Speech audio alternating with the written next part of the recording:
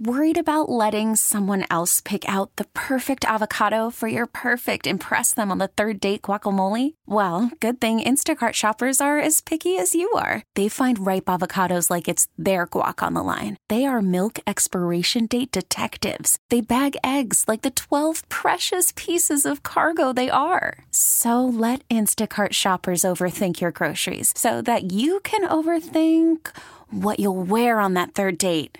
Download the Instacart app to get free delivery on your first 3 orders while supplies last. Minimum $10 per order. Additional terms apply. Odyssey celebrates Mother's Day, brought to you by T-Mobile. You can count on T-Mobile to help you stay connected on America's largest 5G network. And now, the Connecticut Business Blend with the Hartford Business Journal on WTIC News Talk 1080. Greg Bordonaro from the Hartford Business Journal and the Connecticut Business Blend. Good morning, Greg. How's it going? Good, Brian. How are you? I'm good. So, crowdsource investing, like, how does that work?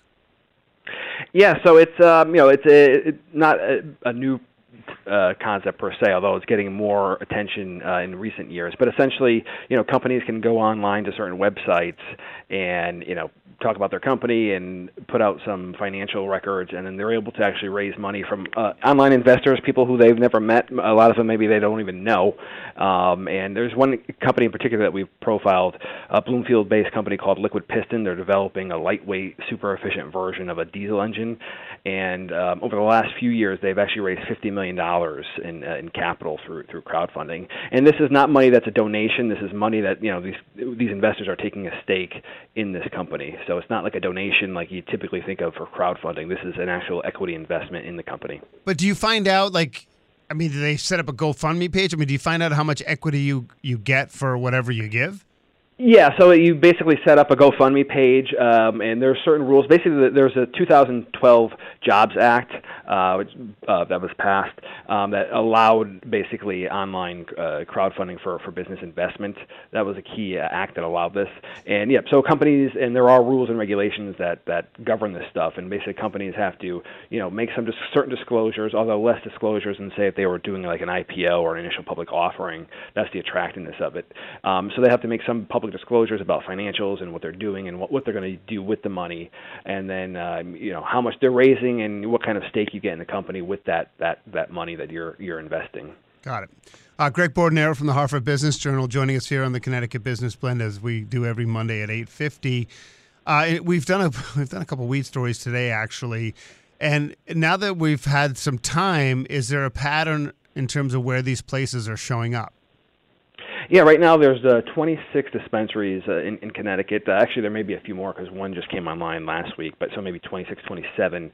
And there is a pattern. Maybe it's not a huge surprise, but these dispensaries right now are being located in some of the more populous areas, urban areas, and also some suburban areas that have higher populations. So there's about 5 towns right now, or cities that have 5 cities or towns that have more than one dispensary. It's Bristol, Danbury, Manchester, Newington, Stamford. For the most part, those are highly populated towns.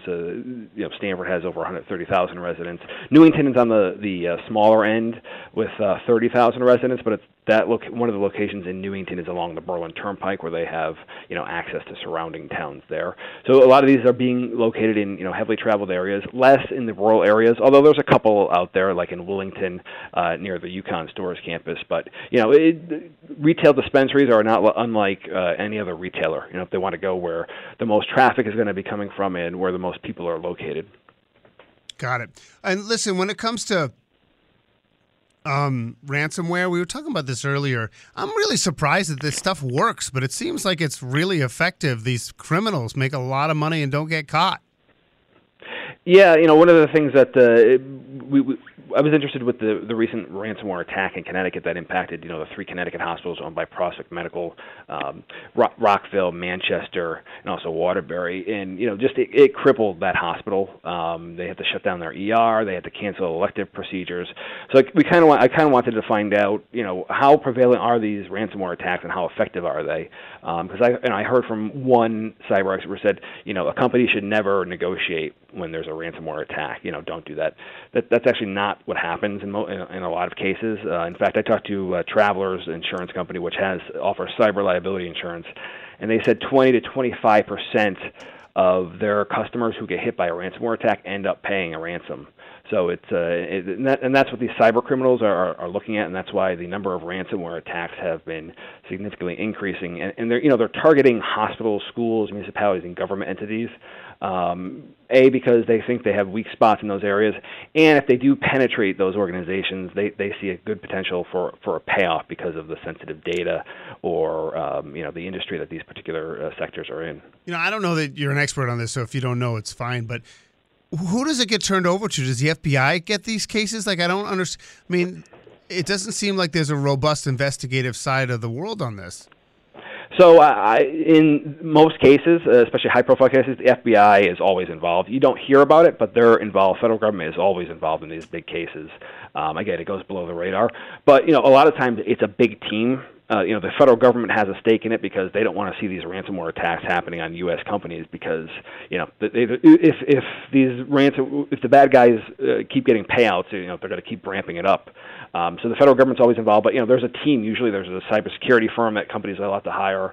Accounting firms, forensic accountings. I mean, it's a big issue. And a lot of small companies that have, they're just not prepared for a cyber attack. That's the other risk factor here. A big hospital system.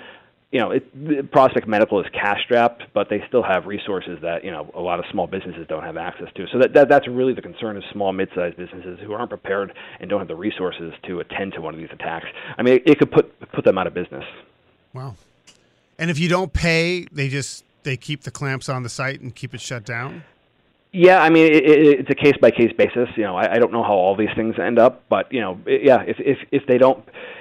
you don't pay and you don't have the experts who could come in and try to clean up the system or get the cyber attackers out of the system, they're going to have a hard time getting their data back, getting their whatever their website is, and also these cyber attackers they'll also call your customers and say, hey, we have access to your personal information, so they'll try to threaten your customers and other suppliers and things like that. So these guys will go to no lengths to try to get that money.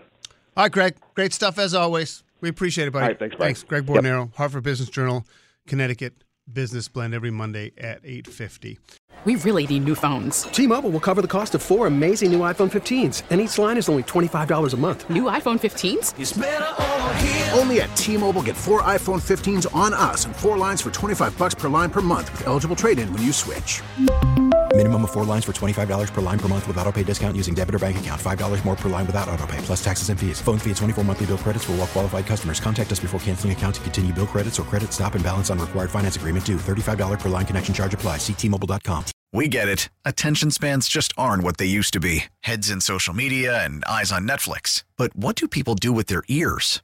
Well, for one, they're listening to audio. Americans spend 4.4 hours with audio every day. Oh, and you want the proof? Well, you just sat through this ad that's now approaching 30 seconds. What could you say to a potential customer in 30 seconds? Let Odyssey put together a media plan tailor-made for your unique marketing needs. Advertise with Odyssey. Visit ads.odyssey.com.